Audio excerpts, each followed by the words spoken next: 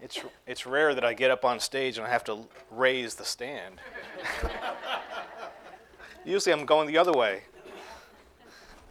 Good morning. Larry and I exchanged emails a few months back, and those emails were concerning an invitation to come and deliver the message here at your church. And when we were setting dates, we set the date of April 16th. But I didn't realize that April 16th was Easter Sunday. And he didn't either.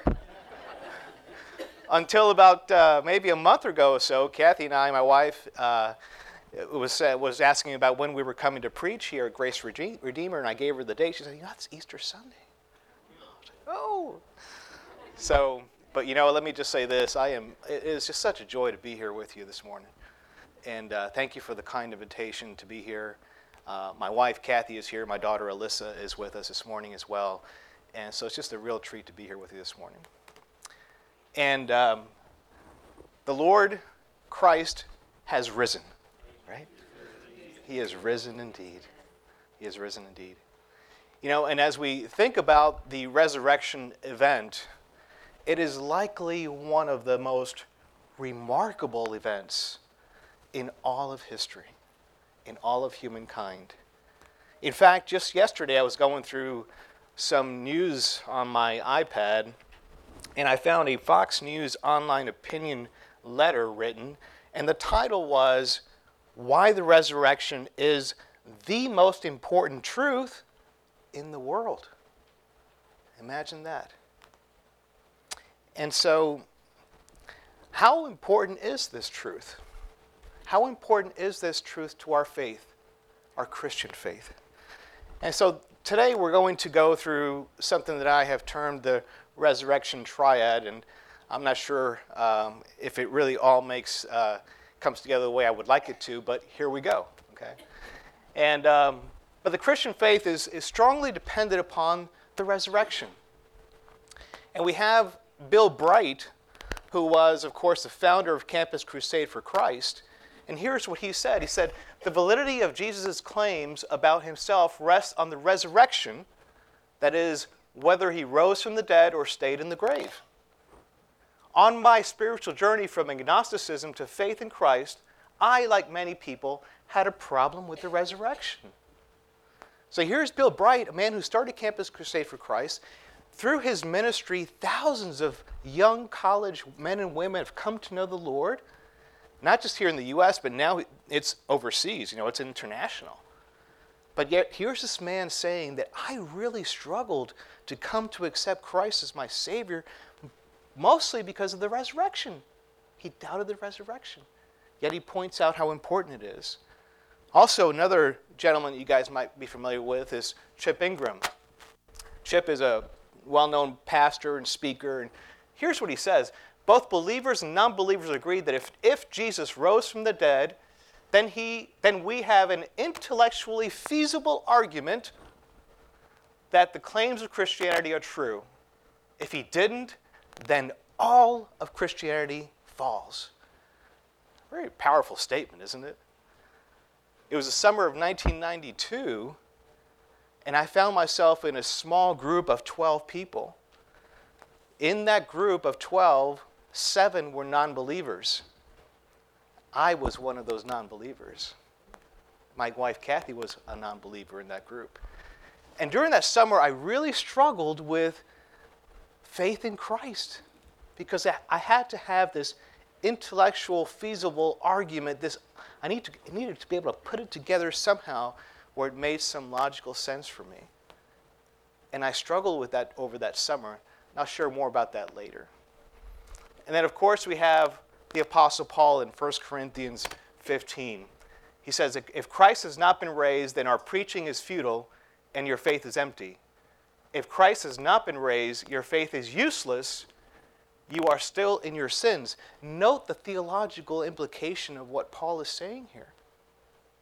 The end result of sin is death, eternal separation from God. Yet what he's saying here is that if Christ himself was not able to raise from the dead, if he remained dead, then where is our hope? We have no hope. And so is the truth of the resurrection important? Of course it is. It is paramount to our walk as believers. But how do we know that it is true? How do we know?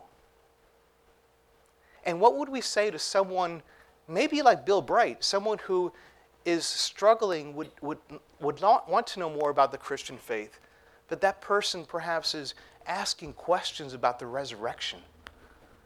What would we say to that person? How would we defend the resurrection?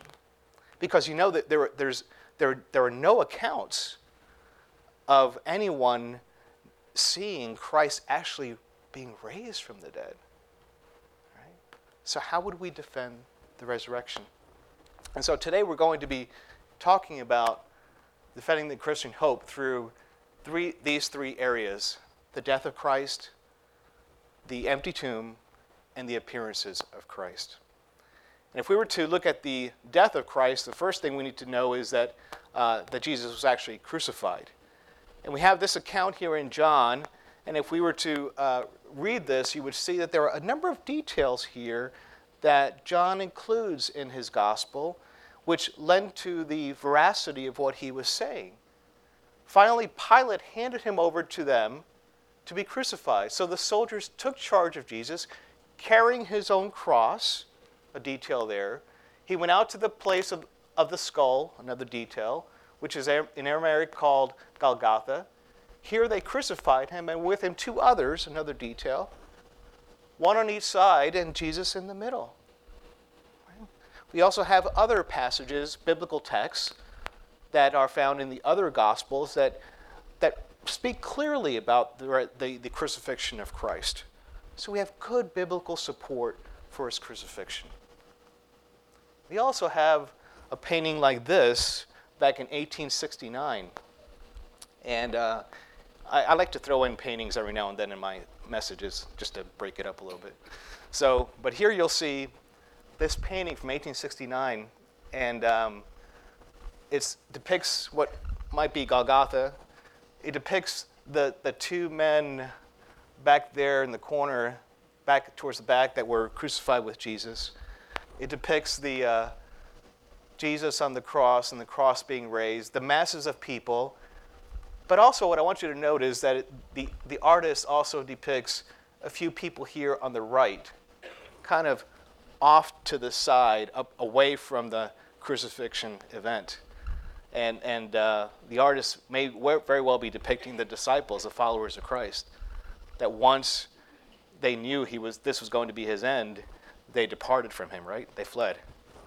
And then this one person, this is here, it very well may be Joseph of Arimathea. Okay?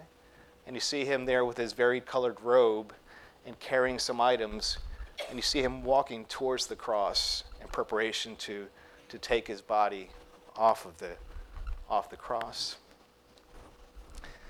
And concerning the death of Christ, we also have non-biblical texts or non-Christian texts to consider. There's Jewish writing in the Talmud that confirms the crucifixion. There's also the Gospel of Thomas, which we don't accept as a Gnostic gospel, but still in that gospel you would see some reference to the crucifixion. You also have Tacitus, a first century Roman historian who died right around 114 AD. Now, why would a Roman historian write about the crucifixion if it was not true? Right? Wouldn't make any sense to do that. But Tacitus did so. Also, we have Gerd Ludemann. Gerd Ludemann is a more modern New Testament scholar, German scholar, and Pastor Anderson's over there smiling. He knows who he is, but this gentleman does not believe in the resurrection, does not accept the resurrection event as historical. But here's what he does say about the crucifixion event. He says, the fact of the death of Jesus as a consequence of crucifixion is indisputable. Despite hypotheses of a pseudo-death, and we don't have time to get into all of those, but trust me, there are plenty of them out there, or a deception, in other words, maybe the disciples took his body away somewhere else, which are sometimes put forth, it need not be discussed further here. Is crucifixion important as part of the triad for the resurrection? Of course it is. Because if we don't have his death, we can't have a resurrection, right? So the death is a fairly well documented and approved item. The empty tomb, Jesus is buried. Joseph of Arimathea, I just mentioned him a few moments ago. In these passages in the Gospels, we have fairly consistent and accurate representations concerning of who Joseph of Arimathea was. And in fact, in Luke, added to the three that I have up there, in Luke, here's what it says. Now there was a man named Joseph, a member of the council, meaning he was an important man, member of the Sanhedrin council, a good and upright man who had not consented to their decision and action to crucify Jesus. He came from the Judean town of Arimathea, and he was waiting for the kingdom of God. He was waiting for that very thing that Jesus was preaching. The very message that Jesus was proclaiming, Joseph of Arimathea was waiting for that. Going to Pilate, he asks for Jesus' body. Then he took it down, wrapped it in linen cloth, and placed it in a tomb cut in the rock, one in which no one had yet been laid. Again, we have another account with great details, but also supported by the other Gospels. This is a painting by Giovanni Savoldo of 1525. Okay? It just impressed me. Just if you just reflect on it, look at it for a moment. Now, I'm not saying this is exactly the way it happened, right? But it gives us an image to look at. The backdrop is fairly benign, but the focus is on Jesus, his body. You see the wounds. You see Joseph of Arimathea holding, embracing, supporting his body with his right arm. You see him holding his left hand by the wrist there and just kind of gently caring for Jesus.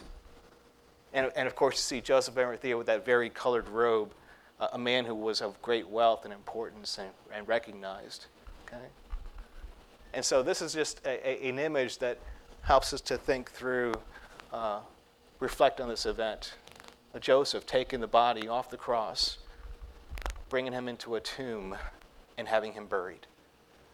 It's an important fact. What about the women? The women at the tomb. We have Mary Magdalene and others, and all the Gospels cite women appearing at the tomb. And some would argue, well, the Gospels have slightly different variations concerning the appearance of the women at the tomb. But others would say, well, if they all had it laid out exactly correct, exactly alike, then the argument would be what? They copied. Yeah, it's too perfect. They just copied it. They made it up. But here's another point to consider. Josephus was a first century Jewish historian. Okay? And he said this, "From women let no evidence be accepted because of the levity and the temerity of their sex." Okay? Temerity meaning audacity, the boldness of their female gender. Why would anyone want to accept any testimony from such a being? So let me ask you this. If you're writing the New Testament Gospels and you want to assert a truth concerning the tomb, would you dare to include women as your key witnesses to that? Probably not. Not in this time anyway. Now, I'm not saying that Jesus, of course, did not value women, and he had them as part of his life throughout. And the New Testament, of course, supports women in a number of different ways. But what I'm saying here is that the gospel writers were including women as witnesses, and they were serving as testimony to the empty tomb. Here's another image. This is a Dominican monk from 1440. Okay? And this likely captures the Matthean account of the women at the tomb, and that one angel telling them everything is okay. I see the women distraught, their faces down, and one looking into the tomb there, and the angel pointing up, saying, "It's going to be okay. It is okay. Everything's fine." And then I think what's kind of a little comical actually is that this figure here. Does anyone know who that might be? That's the monk who painted the painting. He thought, you know what, I better include myself in there. So I just thought it was kind of funny, right? So, all right. So he's there with his head bowed, remembering the scene himself. Okay. The empty tomb without decay. This is another important factor to consider. We have Luke, who writes the book of Acts, of course. And Luke here is citing the Apostle Paul. Now, remember that Paul, of course, was a man who set his life to persecute the Christian church, the way. He set out to do away with what was happening in Christianity. And he called himself the Hebrew of Hebrews. Yet, after his conversion, he would say something like this. So it is stated elsewhere, "You will not let your Holy One see decay." And he's quoting now Psalm 16:10, I believe it is. "You will not let your Holy One see decay. For when David had served God's purpose in his own generation, he fell asleep. He was buried with his fathers, and his body decayed. But the one whom God raised from the dead did not see decay." So Paul here gives us some biblical and even theological and historical. There's a lot of stuff going on here. Biblical, theological, and historical basis for us to believe that Jesus' body was resurrected. It never experienced decay in comparison to David's body. What about early oral tradition recorded? If you have your Bibles, I would ask you to turn to 1 Corinthians 15, starting in verse 3.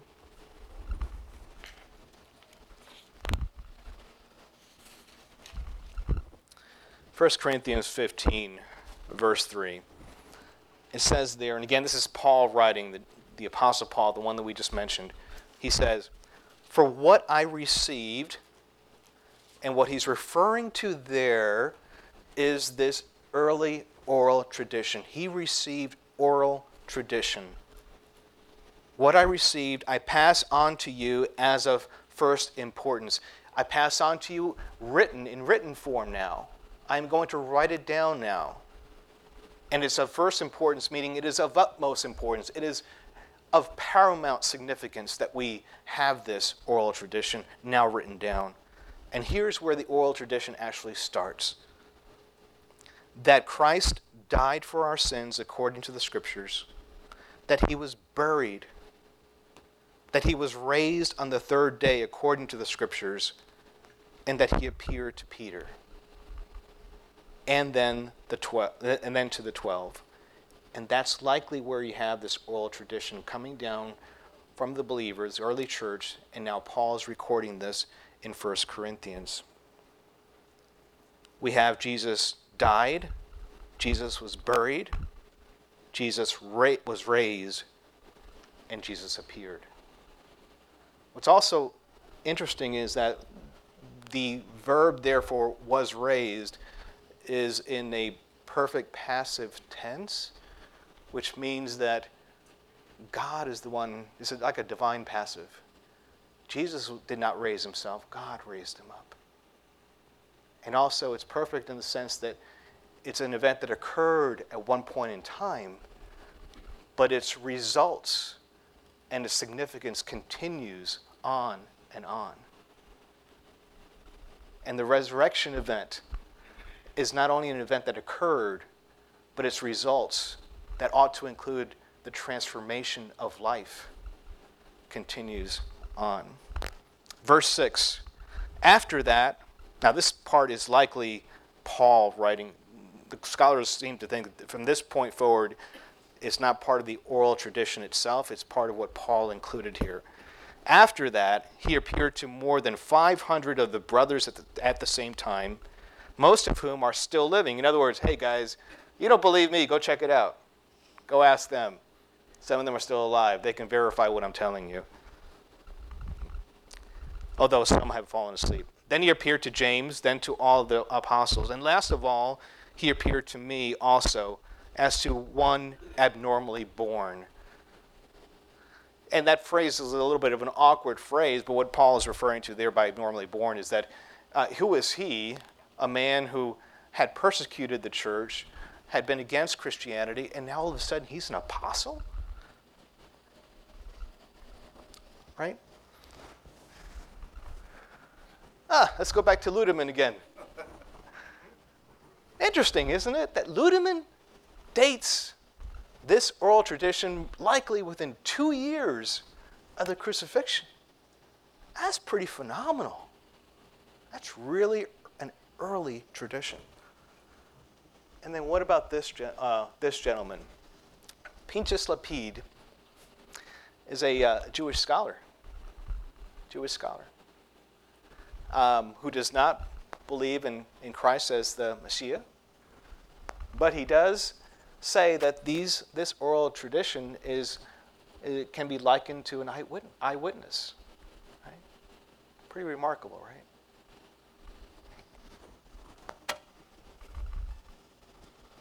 All right, what about the appearance? So we've talked about the death of Christ as part of the triad. We've talked about the empty tomb. And now we're going to talk for a few moments here about the appearances.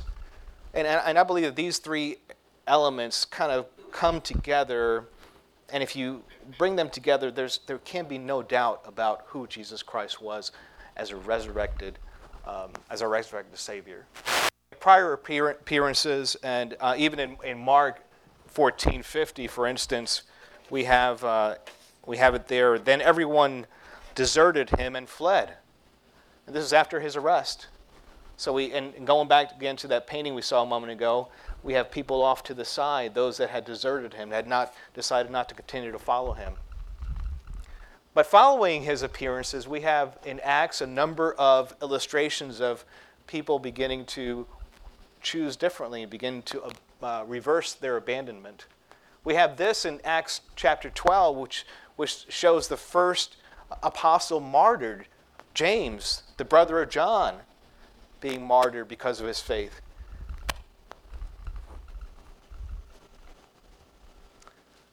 And we have others here that show that they were willing to give up their lives. We have extra biblical confirmations from Clement of Rome and Ignatius of Antioch. These are two first century leaders of the church who wrote about how this early Christian church, although they had seemingly abandoned Christ after his death, all of a sudden we're following him. We're doing these remarkable things in the name of Christ. In the name of Christ. And these two men were martyred themselves. Ignatius of Antioch actually was martyred on his way to Rome from Antioch. This is a Rembrandt sketching around 1656 or so, and where he drew this sketch to try to depict the Jesus appearing before his disciples.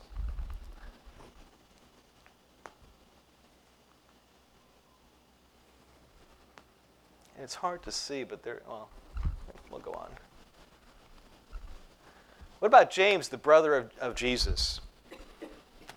If we were to look at Mark and John, we would find that his family really did not fully understand what was going on in Jesus' life, right? And in fact, it says that they sort of ignored him, didn't want to be part of what he was doing. But yet, later on in Galatians, we see that Paul calls him an apostle. Right? And we also see in Acts that James speaks before the council in Jerusalem. And he speaks on behalf of the Christian church, advocating what the Christian church stood for. And what about Reginald Fuller, an Anglican scholar, priest, who has written quite extensively on New Testament Christology? Here's what he says. If there was no account of his appearance to James, one would need to be invented to explain his life transformation. Right? How else could you explain James turning about so dramatically and living a totally transformed and different life apart from Jesus actually appearing before him? The risk of relating to prior messianic figures. I have this in here because, and we don't have time to get into it all, but there were a number of other men during the time of Jesus that claimed to be the Messiah. But all of them ended up dead. Right? So if I was writing the Gospels and wanted to assert the truth of Jesus and his resurrection, I'd be very cautious about calling him a Messiah when everyone around the time had experienced Messiahs that had all died and none had been raised from the dead. But yet they do that. And why might they do that?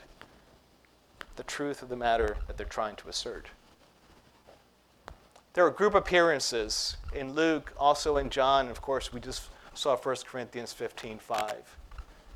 Going back to Pinchas Lapide again, here's what he says.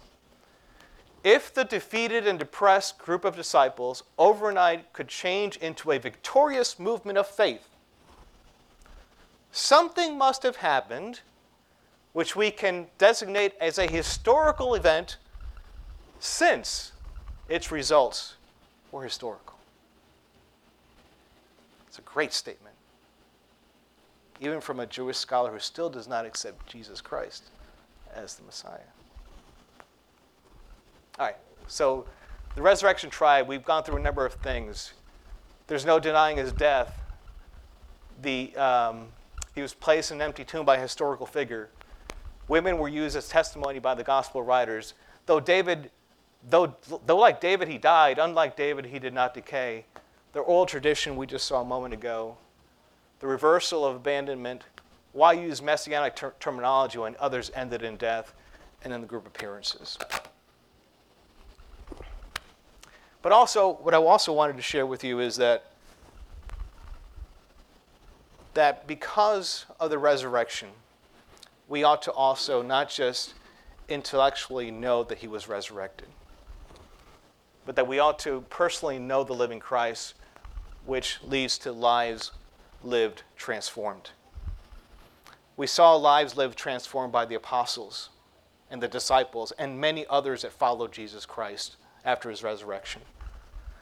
Bill Bright, a man who was agnostic, all of a sudden he got over that hurdle about the resurrection, came to faith in Christ, and his life was radically transformed. And through him, many others were transformed. In the summer of 1992, I sat by a bridge in Sarasota, my parked car with my Bible opened. Of the 12 in the group, I was the last one. I was holding out. I wanted to make sure that what I believed was true. And I took that step of faith. Kathy was the first one in the group. I was the last. I was holding it out. I needed to have all the evidence lined up just right. But I realized that it wasn't all the evidence. It was faith. I needed to have faith in Christ and in the truth of his resurrection. After that, we started a church in Sarasota. After that, we moved to Dallas. Prior to that, I will be honest with you, I give the Lord Jesus credit for my marriage. Apart from him transforming me, I would not be married to Kathy today, likely. He saved my marriage. He transformed me. Lives lived transformed occur when we get to know a resurrected Jesus Christ personally. And so we can begin to close by thinking about this. We can know him resurrected as part of an intellectually feasible argument, as Chip Ingram stated. But we must personally know him resurrected to transform us. And so as we celebrate this, the resurrection day, the Easter Sunday, what is it that the Lord Jesus has done in your life to transform you because of his resurrection? Where is it that he might still want you to be transformed? How else might he be asking you to change? And maybe where there are some guests here today that do not know the resurrected Christ. 1 Corinthians 15, 3 through 5 again. That Christ died for our sins according to the Scriptures. That he was buried. That he was raised on the third day according to the Scriptures. And that he appeared to Peter and then to the 12. These verses clearly lay it out. He died for our sins, was buried, was raised, and appeared. So I ask you, consider the resurrected Jesus today. Those who are believers, how is it that his resurrection is calling you to be transformed further? Those that may not know Christ personally, consider the truth of the resurrection. And then ask, how may Jesus begin to transform my life? Let's pray. Father, we are grateful for your goodness, your love for us, your patience with us, Lord. And we come before you as a body that desires to honor you, glorify you, worship you on this Easter Sunday. But most of all, Lord, we surrender into your hands and we offer ourselves that you may freely, under your authority and through your power and by your Spirit, work in our lives, transform us, Lord, that we ourselves may serve as viable witnesses to your goodness and to the resurrected Christ. In his name we pray. Amen.